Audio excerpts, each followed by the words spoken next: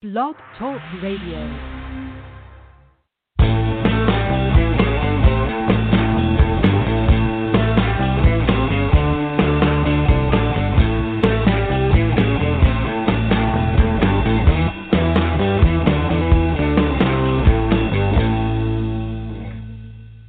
Good day, everyone, and welcome back to another episode of I Saw The Beatles. This week, we're talking with Kathy Bushnell. Kathy got to see the Beatles play at Shea Stadium, and I know that we just listened to another fan who had been at the Shea Stadium concert, but I really believe that everybody's story is unique and exciting. And so this week we're going to, go back again to Shea Stadium, August 1965, and let's hear Kathy's story. Hi, Kathy. How are you? Hi, Jen. Good morning. I'm happy to be here. Great. Okay, so let's just dig right in. It's April. It's April 15th, 1965. How did you get your tickets to see the Beatles at Shea? Well, I wanted to start back, if that's okay with you, just the first time I heard the Beatles. Absolutely. Let's hear that. It's kind of funny in a way. Thank you. I was actually at a Girl Scout meeting, and we were folding triangle Red Cross bandages, and this girl had snuck in a transistor radio, and she turned it on in the middle of the meeting, and the DJ said, I'm going to now be playing, the wonderful new Beatles song, I Want to Hold Your Hand, and we're going to also play She Loves You. Well, long story short, that was the end of the meeting, and we all gathered around the table and listened to the Beatles, and I love their harmonies. They have a catchy tune, and I was mesmerized. So I just wanted to say that. And a couple of days later, they were on the first Ed Sullivan appearance, on the Ed Sullivan show, making their first appearance. Mm-hmm. So that was great. And then my older brother and I became big Beatles fans. And I bought posters, and my bedroom wall was plastered with posters and things. And we saw the movie A Hard Day's Night. And who was your favorite? I varied. In the beginning, my favorite was George Harrison. I thought he was kind of cute, Mm-hmm. But I really loved them all for different reasons, Okay, so you didn't have just one, a Beatles poster and then all these pictures of John or all these pictures of Paul. No, you had everybody. Actually, I had everybody, and I also had some Rolling Stones posters too. But I did buy order one of DJ Murray the K's. He did a 33 RPM record of interviews with the Beatles that he had, and it was called Murray the K As It Happened. And so that was one of my souvenirs. So now, flash forward to summer of '65, and you were asking about Beatles, right, at Shea. Mm-hmm. Go ahead. What were you asking?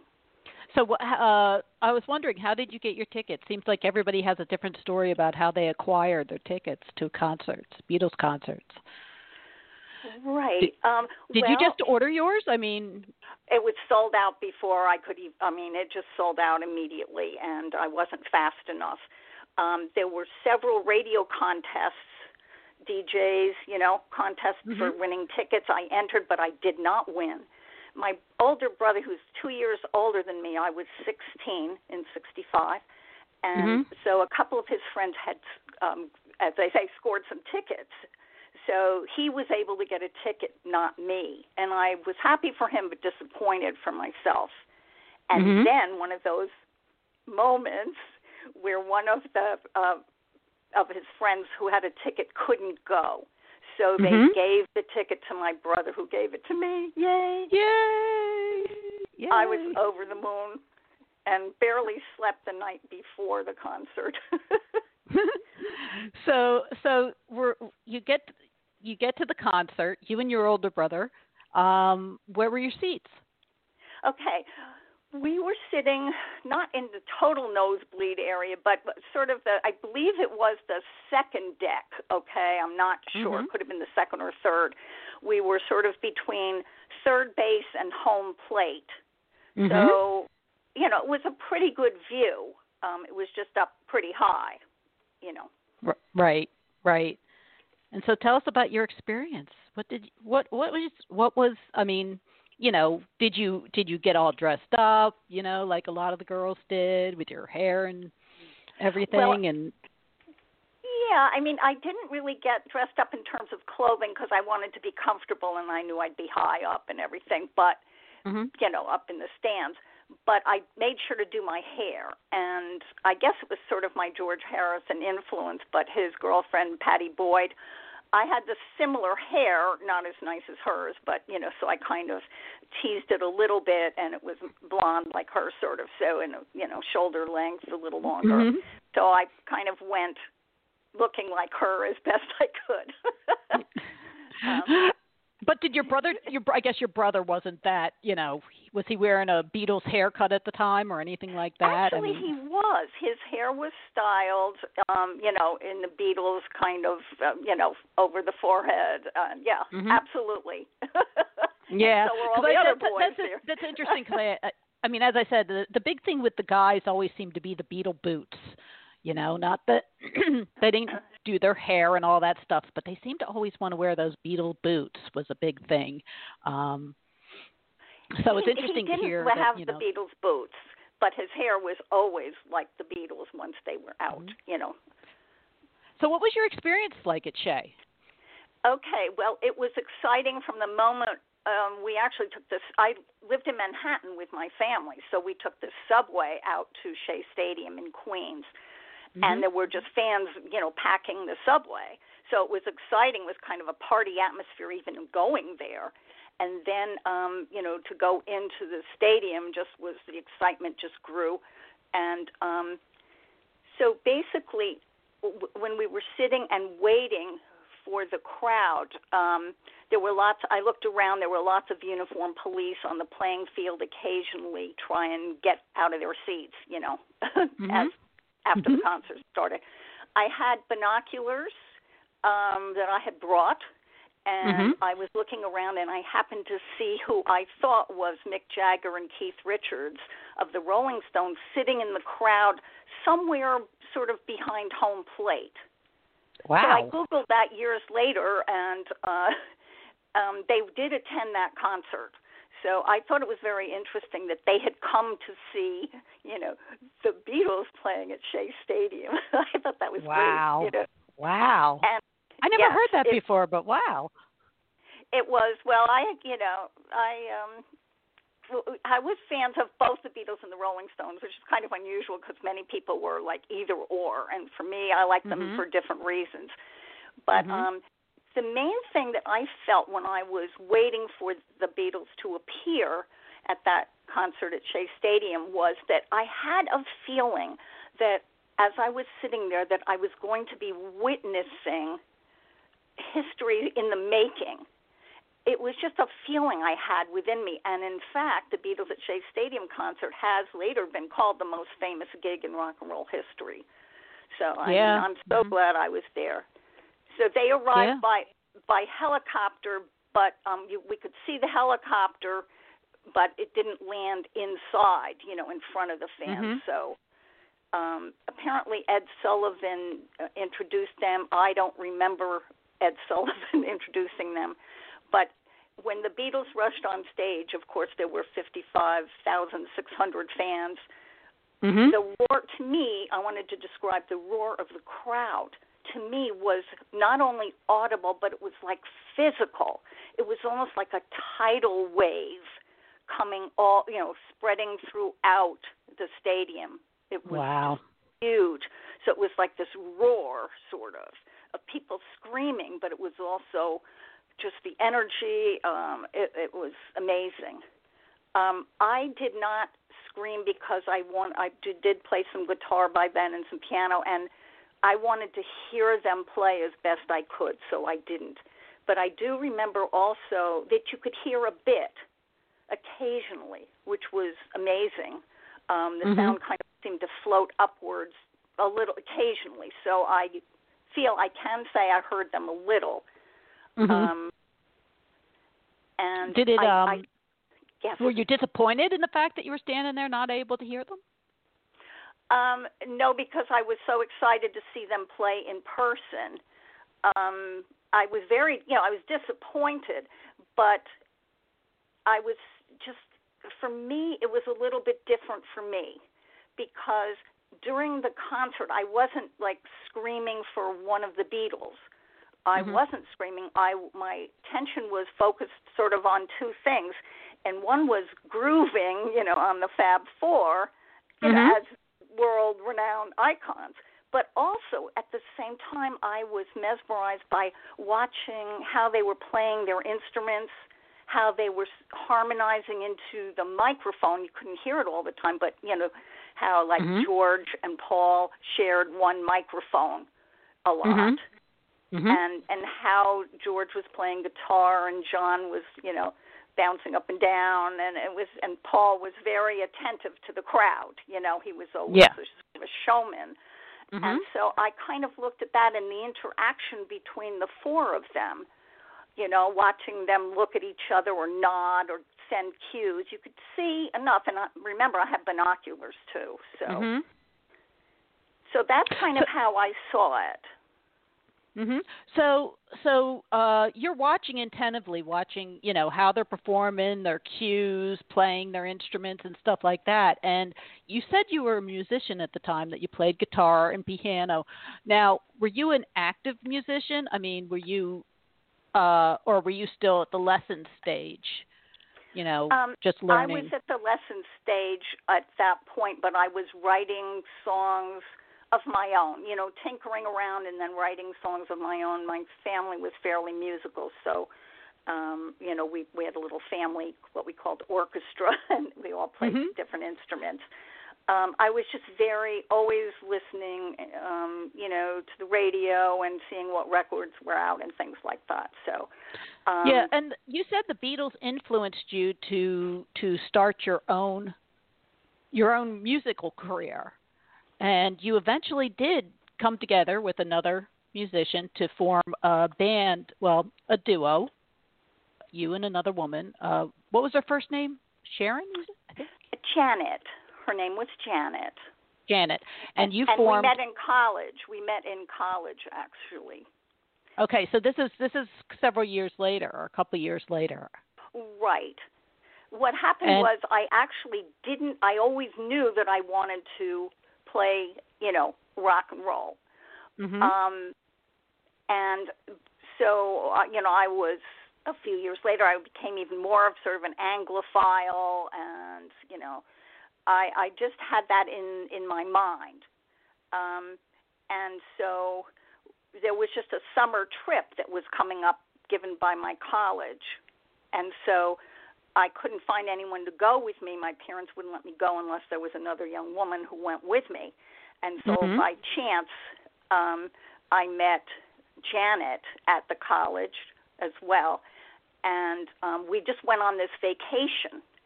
But during this vacation, which was not escorted, okay, so it was 10 weeks in Europe and Britain if you wanted. You could go wherever you wanted. And so we went to Scandinavia and Great Britain and France, and we ended up meeting again by chance a musician from Britain in Copenhagen, and he invited us to a gig that night, and then the story goes on, and we became friends with him and stayed with him, and, just as friends. We were never groupies, and so we just met a lot of musicians that summer. I take it you packed your guitars with you. No, we did not. No, because, we were not hitchhiking, but, we had to travel fairly lightly. And so, no, we didn't, because I did not at that time even know that she was writing songs. Okay, we had not discussed it. We didn't go to Britain to do that, okay? We went to just to experience Britain. And we ended up making a lot of friends with musicians.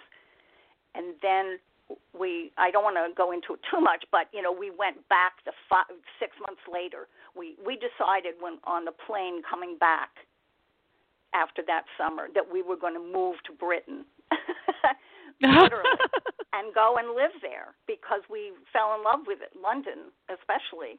And so So when we moved back, just to give a little sort of titillating bit, we ended up living next door to several bands, and one musician who was Tony Kaye lived next door to us, and we were kind of there around the time when Yes was formed.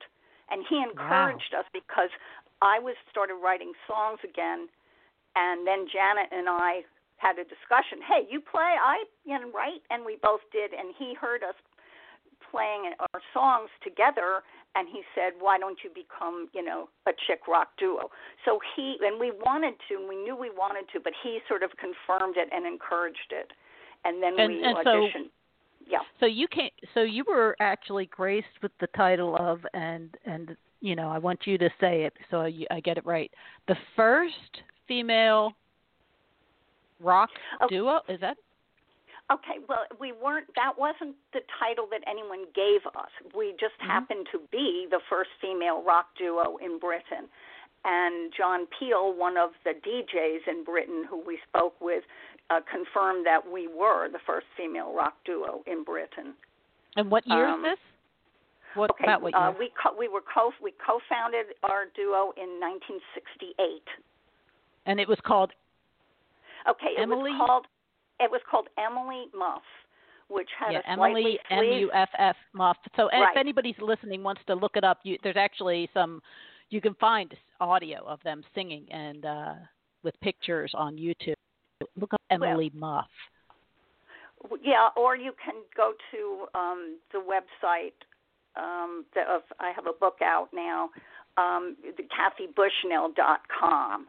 Kathy Bushnell, Bushnell. I'll put a link out for it. Right, so but I'm saying that's where they can hear some sound bites and read more about my story. Right, and as we said, you do have a book out. You wrote a book that came out earlier this year called M and Moo, about this whole experience. I mean, you talk about the Beatles concert, yes? Yes, I do. And then you talk about becoming a musician. It's a whole story that you just said, but in more detail about becoming this band that this duo that traveling around Europe, and you even played the Royal Albert Hall. Yes, that was our final gig. We played the Royal Albert Hall. We were an opening act for two fairly big-name bands, Family and Quintessence in Britain. However, when Family, who we primarily toured with, they were very, very famous, in Britain. And so we played maybe just a couple of clubs, but mostly concert halls. Immediately went into concert halls. And so, but Family was often billed with other big-name bands.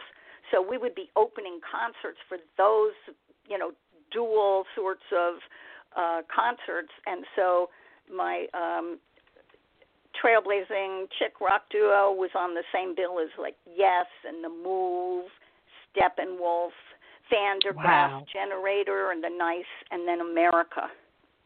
Wow.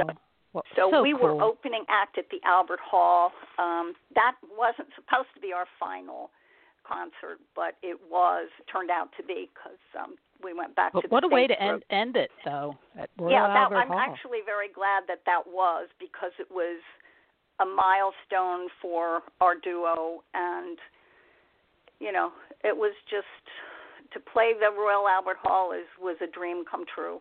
So, but I tell all about that in the book, and sort of the trials also, because it was a male-dominated world of rock, definitely. Yeah, and absolutely. how we dealt with that. So, but I'm proud that I was a trailblazing rocker chick. Definitely. Absolutely.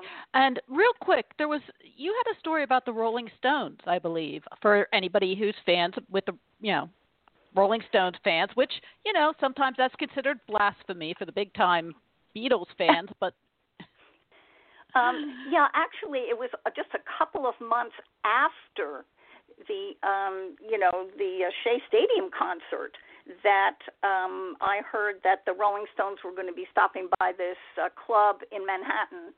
And, of course, I managed to convince my brother to take me. He was more of a Beatles fan, you know. And we would argue back and forth, playfully bantering Beatles versus Stones kind of thing. But I loved them both, you know. I really did. But anyway, I was 16 again, as I said, and I met several members of the Stones that night at the club. And it was phenomenal. I described that. And then it's funny, I just wanted to say one other thing, and that my brother on the way home in the cab after going to, you know, when I was 16, the first time we met them, and he said something like, be glad, you know, you saw the Stones tonight, met them in person, because it's a once-in-a-lifetime experience. And I muttered under my breath, that's what you think. And I take it you met them again? I met them again, and they also requested that we come into their studio recording session and how we dealt with that. And they were mentioned about, Mick and Keith especially, are mentioned about 4 times in my book. Awesome. So everybody needs to pick up this book. It's available on Amazon. As I said, it's titled M and Moo, Legacy of a 60s Female Rock Duo. Go pick it up. I mean, this is interesting, and you get to hear all the details and everything. Thank you so much, Kathy, for sharing your story with us. It was fantastic. And thank you. I enjoyed. And I'm gonna have to pick up your book. I gotta read these stories. This just sounds amazing. And, it's a pretty quick read. You know, it's not terribly esoteric. I wrote it for people of all ages, you know, and it's just a journey from the first page. You know, it's a journey. You go on it with us.